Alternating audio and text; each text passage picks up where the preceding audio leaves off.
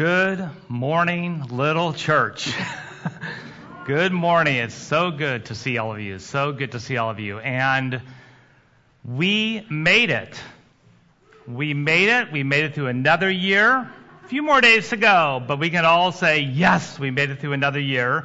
It's a cliche sometimes to say what a year it's been. It has been a year, but we have made it, and we're here to make it through another year. So just glad to see all of you. This sermon today is a little bit of a collaboration because we are going to be looking at two main passages, and the one we're going to be going through quite a bit is in Isaiah 41. And in the men's study on Tuesday night, we have been walking through Isaiah, and as we've gone through, as we hit Isaiah 41, we have spent weeks and weeks in Isaiah 41. And you'll see why as we get into it, because I think it is just a message for us as a people today. And how much Isaiah, I think one of the things that struck me the most about Isaiah is I've never really studied it before, never really taught it before, of just how much it really hits as to what we're going through as a people today. So we're going to be looking at that. But as I was looking at Isaiah 41, and this was back in late November, I was really struggling with, okay, if I'm going to use Isaiah 41 as the message to deliver today at the end of the year, I felt like something was missing. Like, why are we going into this passage? And I was really struggling with it. And on December 1st, I woke up I wake up really early in the morning. My wife and I get up pretty early. But I got up, and I remember sitting in my chair, and it was about 6:45 or so, and I was really struggling with what passage to use other than really Isaiah 41 as to why we're going to Isaiah 41. And then what happens every Sunday at 7 o'clock, I get a text message. And I get a text message from Nan back there. Because she sends out every day at 7 o'clock in the morning to a group of people, she sends out some passages. She sends out a passage from the New Testament, and she sends out a passage from the Old Testament. And I actually didn't know how she went about figuring out what these passages were. And I asked her, I said, how do you do that? And she said, well, I just get up in the morning, and I just open my Bible to the New Testament, and just pray, God, give me a passage. And God gives her a passage. Then she turns to the Old Testament. God, give me a passage. And God gives her a passage. And then she sends that out to this whole group of people. So I was really struggling that morning, December 1st, and she sends that text message at 7 o'clock in the morning. And I looked at the New Testament passage, and I said, that's it. This is the passage to take us into Isaiah. This is the passage really to take us into the new year. And I want you, if you can, to turn to that passage. It is Romans 15, verse 4.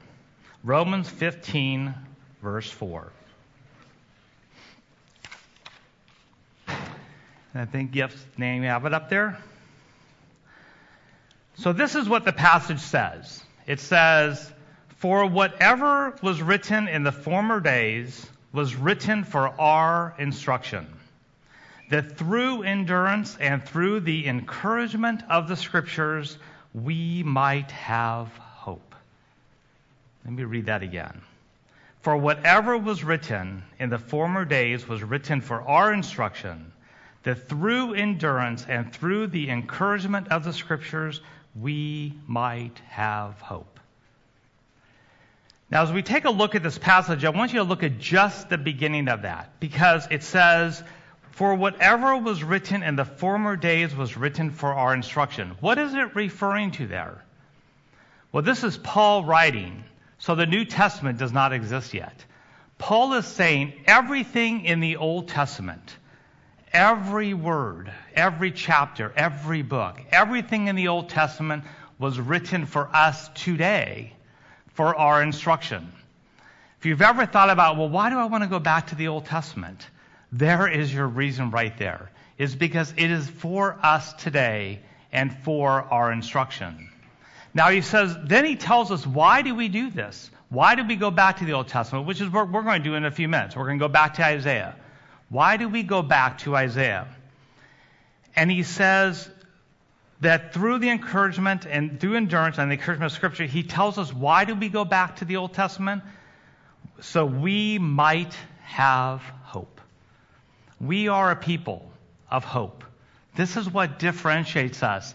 We are a people who says we have a hope that we're going into next year, into every year after that. Why would we look into this next year?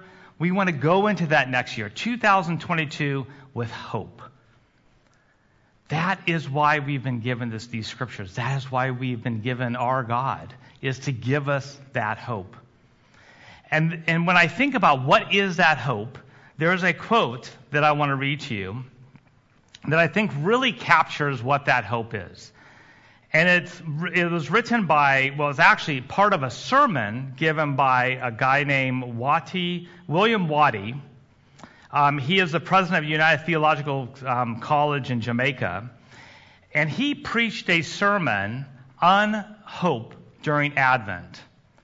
And this is what he said that really, I think, captures the essence of the hope and the uniqueness of the hope that we have. He says, "May I therefore suggest that this is our unique contribution to the world today. It is to offer the biblical message of hope from the God of hope to a world of shattered hopes." I love that. Our hope, it is to offer the biblical message of hope from the God of hope to a world of shattered hopes. And then he says, but first, all we must ourselves be seized by that hope. If we're going to offer that hope to the world, we ourselves must first be seized, grasped, taken, that hope, to where it is what controls us, is what we think about it, what leads our lives, and what drives us into the new year, is that hope. And that's what Paul says here. He says that's what these scriptures were written for, is to give us that hope. Now, notice how he says, in our translation, it says that we might have hope. But when you look at that word, we might have hope, we might have hope. The actual Greek word says, really, like what Waddy said, to be seized by that. The word actually means take hold of, to grasp that hope. The word means to take hold of someone's hand, like when you grasp someone's hand.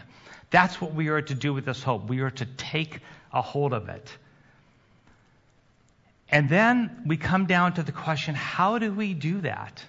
And that's what I want to look at today. How do we grasp that hope? How do we get seized by that hope? So we take that hope and tell the world about it. And what Paul does is he tells us how we get seized by that hope. Because look what he says. He says, again, for whatever was written for our instruction, that through the endurance and through the encouragement of Scriptures. Through the encouragement of Scriptures. How do we get seized by that hope?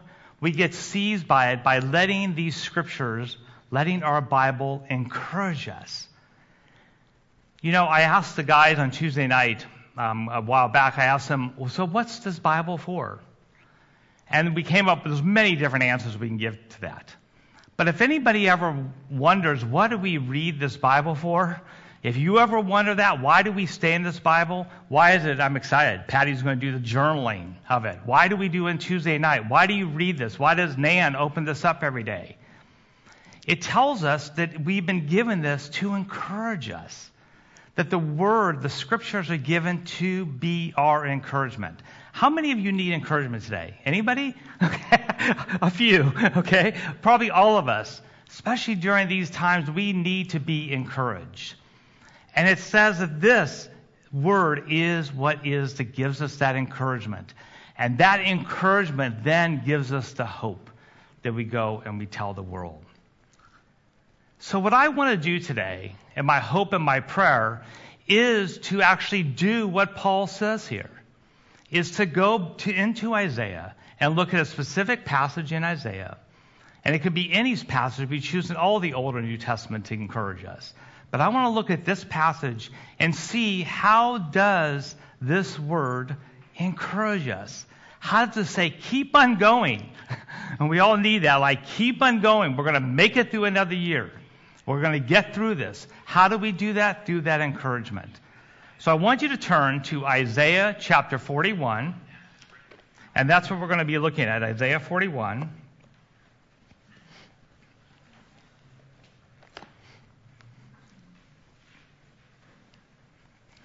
And we're going to look at verses 8 through 13.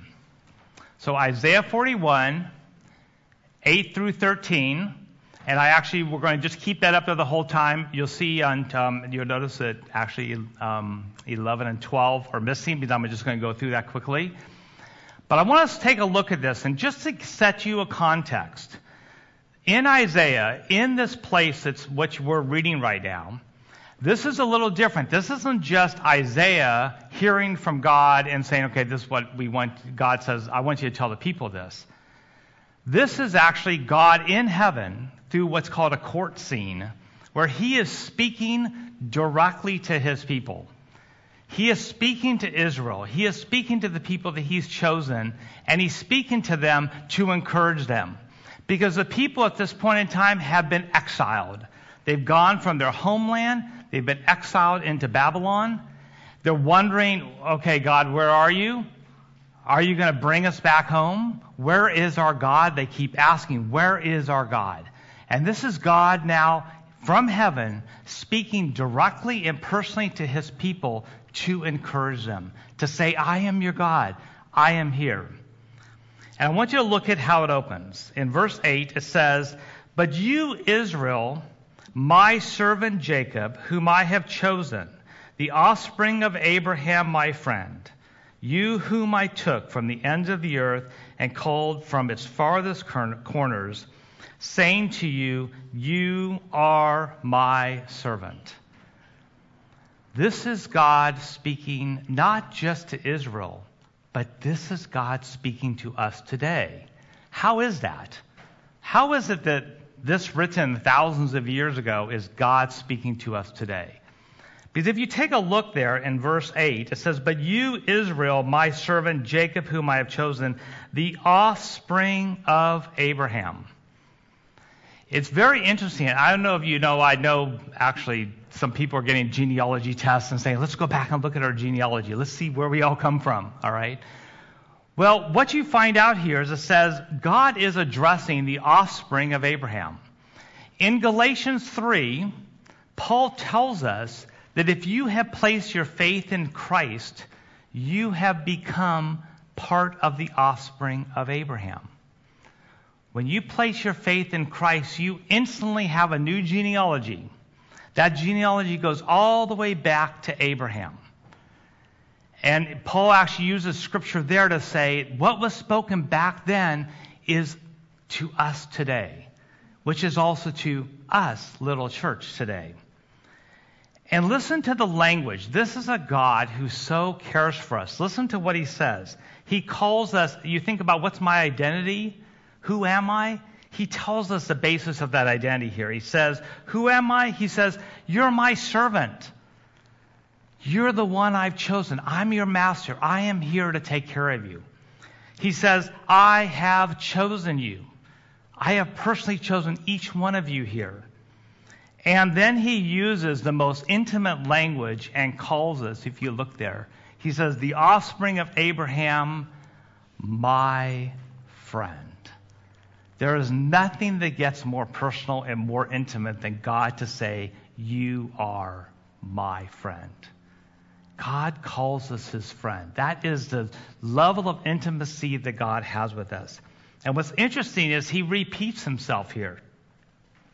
He doesn't just say my servant once or I have chosen, but he says it again. He repeats it again, and it's almost like in verse 9. If you notice that he's talking, God's already talking, and then he says in verse 9, he says, "You whom I took from the ends of the earth and called from the farthest corners, saying to you, you are my servant. I have chosen you, not cast you off." It's like God saying, listen to me. Look what I'm telling you. I'm talking to you. It's like, listen, I'm talking to you again. He's just, again, wanting his people. He's wanting us to really hear him, to say, you're my servant. You're the ones I've chosen. You're the ones that I'm speaking to. You're the ones that I'm encouraging at this point in time. And then, starting at verse 10, he gives what we need to hear.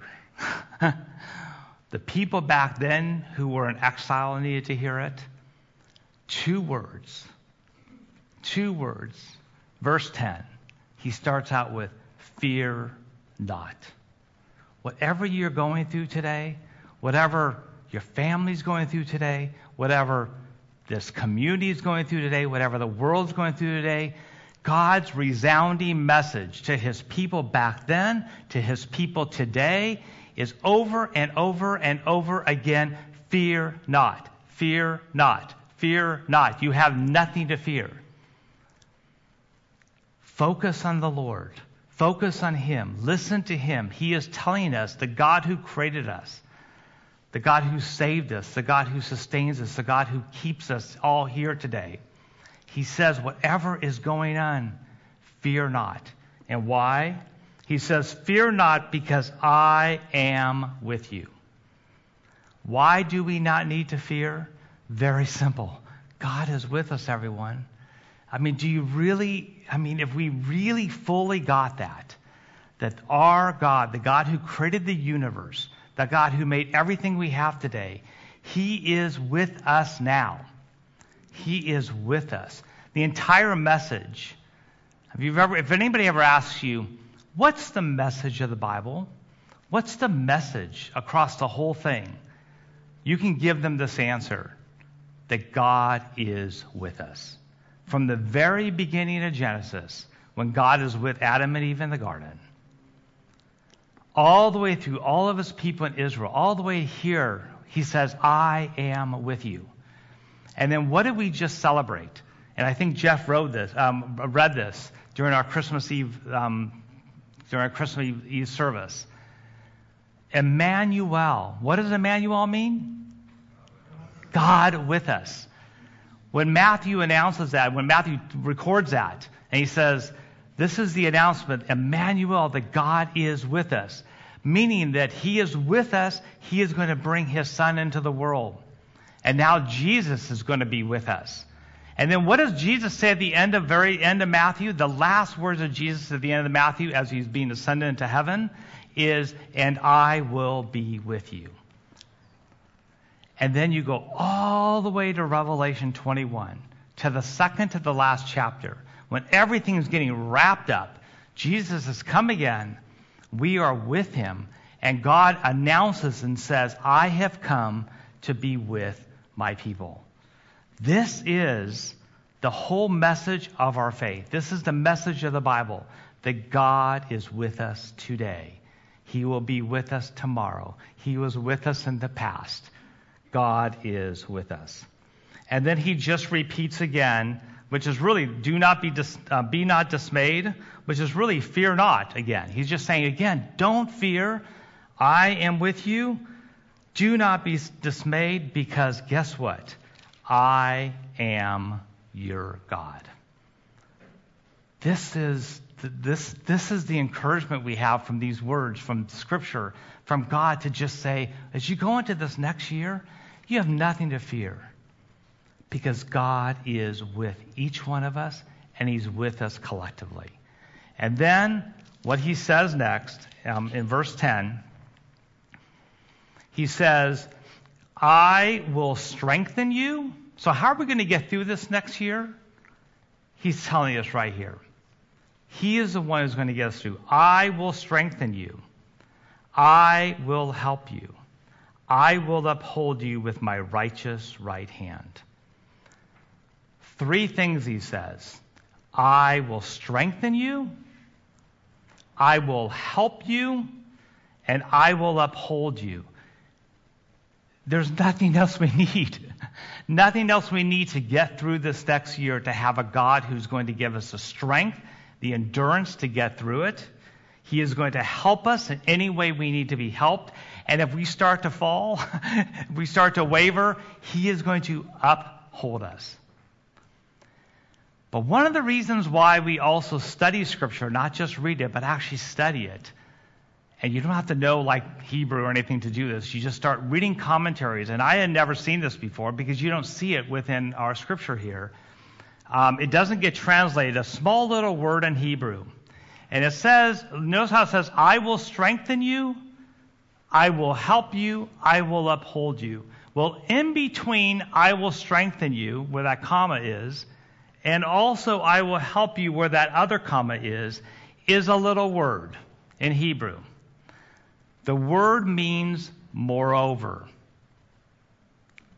So he's really saying, I will strengthen you, moreover I will help you, moreover I will uphold you.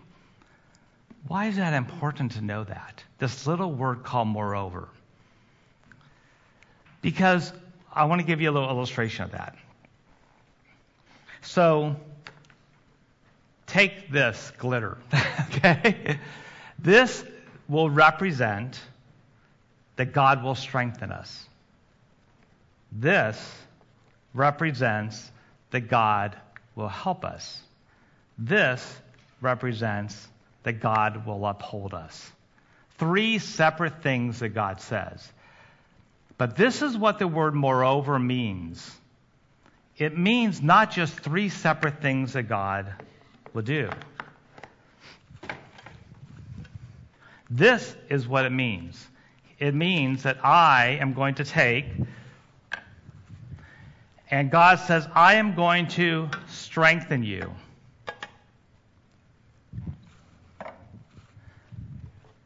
Then he says, not only am I going to strengthen you, but I'm going to help you.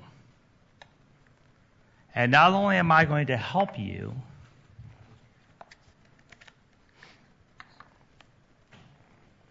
but I am going to uphold you. What is the difference? It's still all 3.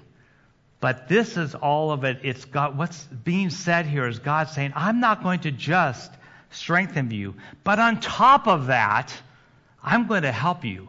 On top of that, I am going to uphold you.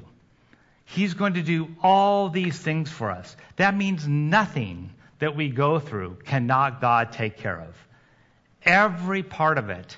He piles all this on of who He is as a God and says, I am going to take care of you. Why do we fear not?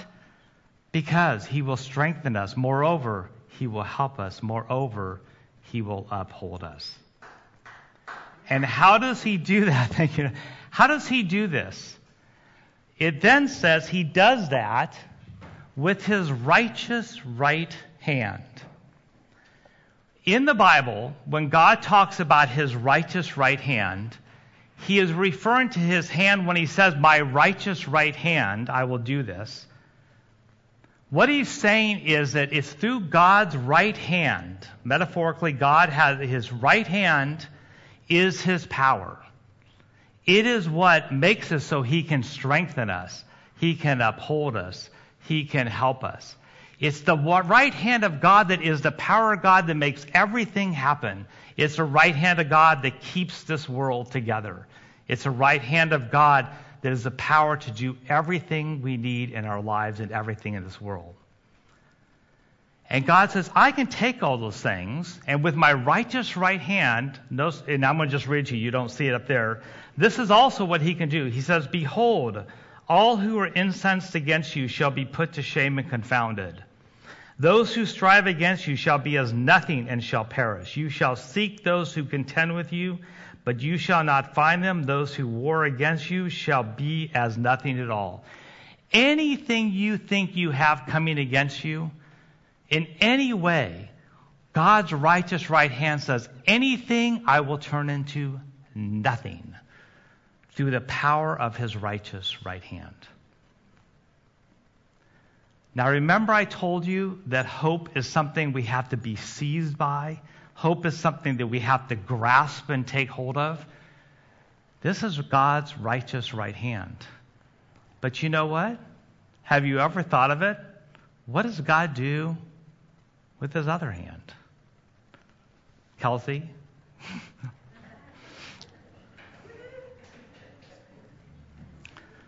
So Kelsey has told me a couple of times, my other daughter, she has said, well, you always say, you talk about Allison when you talked about me. I said, okay, well, you get to get up with me today.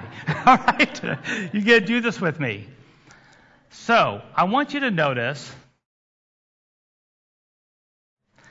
God's righteous hand of power that strengthens you, that helps you, that upholds you.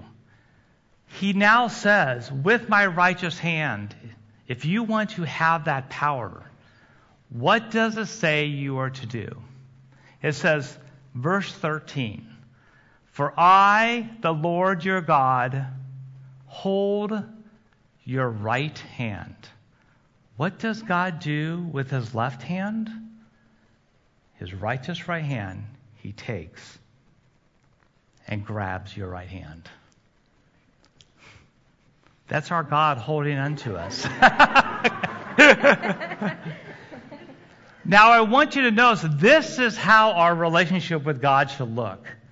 Because what we try to do instead is we try to say, you know what? I don't really need you, God. I can sort of take care of myself. I don't really need to hold onto your hand. And if the right hand represents trying to make things get done in our lives, instead of God doing them, it's like she's taking her right hand. She's saying, I'm going to do it. I don't need God. I've got all the power in my life. I don't need God for it. And God says, no.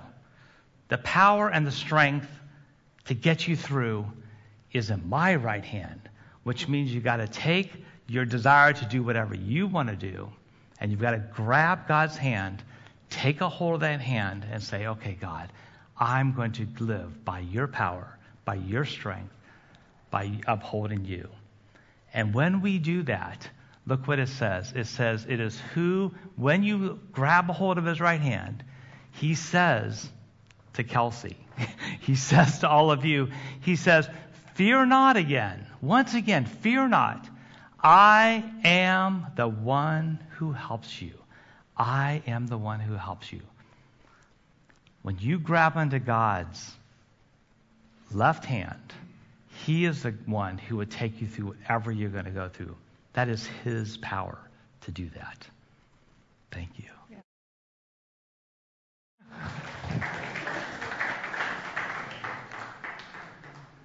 So you can see here, as you look at this to me, I look at this and I go, what else do we need? What else do we need to get into this next year? What else gives us hope than looking at this? What else gives us that encouragement to know that we have a God that simply says, fear not, I am with you. What do I have to do? I just simply have to say, not try to do it myself. I just have to grab God's right hand. Now, I want you to turn back to Romans, where we were, in Romans 15:4. Because if you ever doubt when you're reading Scripture, it's God speaking to you, we find out right here, Paul tells us, this is how we hear God. This is how we get encouraged by God. Because look at 15:4 again. I'm going to read it again. It says, for whatever was written in the former day was written for our instruction, that through the endurance and through the encouragement of the Scriptures, we might have hope. And then who is the one who gives us that endurance and that encouragement? Look what it says. Through endurance and through encouragement of the Scriptures, we might have hope. May the God of endurance and encouragement. He is the one ultimately, as we read this, as we hear his word spoken to us, this is why we're in this word. It's because as we hear it, it is actually God speaking to us. And right here it says that he is the one that ultimately is going to give us that endurance. He is the one that is going to give us that encouragement. As we sort of close this and taking a look at this today, we as the people of God today, there's something a little different than what was going back in Isaiah's time. In Isaiah's time, God spoke to his people in a certain way. Today, God still speaks through his word, but in a little different way. And I want you to look at Hebrews 1 through 2. How is, again, this word applicable to us today? Because notice what Hebrews 1 through 2 says. It says, long ago, and many times and in many ways, God spoke to our fathers by the prophets. That's how God used to speak to his people before Jesus. That's what he did in Isaiah. He's speaking through a prophet Isaiah to his people. But it says, but in these last days, which is we, by the way, live in these last days he has spoken to us by who? By his Son, whom he appointed to be heir of all things, through whom also he created the world. This is what we just did. We just celebrated yesterday Christmas. We just celebrated the birth of the Son of God, who is God with us, who now through Jesus, he is the one who now speaks to us through that. And if you turn then to John, I want you to take a look at John 14. How does that work? So in John 14,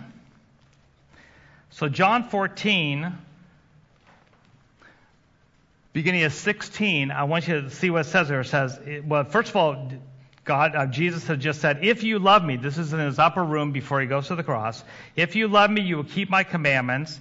And then Jesus says, I will ask the Father, and he will give you another helper to be with you forever, even the Spirit of truth, whom the world cannot receive, because it neither sees him nor knows him. You know him, for he dwells with you and will be with you. Notice here, and I had never seen this before, honestly. Notice that Jesus says, I will ask the Father, and he will give you another helper. Before Jesus goes to the cross, he's telling them, when I leave you, I'm bringing someone else in my place. Notice how he says another helper, which means who is the helper right here speaking? It is Jesus. All right? He is the another. He is the one before he sends the Spirit, which is the another helper. It is Jesus who is that helper when he's here on earth. But you know what the word helper actually means in Greek? It is exactly the same word encouragement. The encourager. Notice how we saw in Romans that it says the encouragement of Scripture. Jesus, when he was here on earth, Jesus Christ is our encourager. And that word helper actually means encourager. And so he says, when I'm going to go to the cross, how is it now? When Jesus was here on earth, God was with us through Jesus. How is it that God's going to be with us today? He says he's going to be with us by giving us the Spirit. And where does that Spirit now live?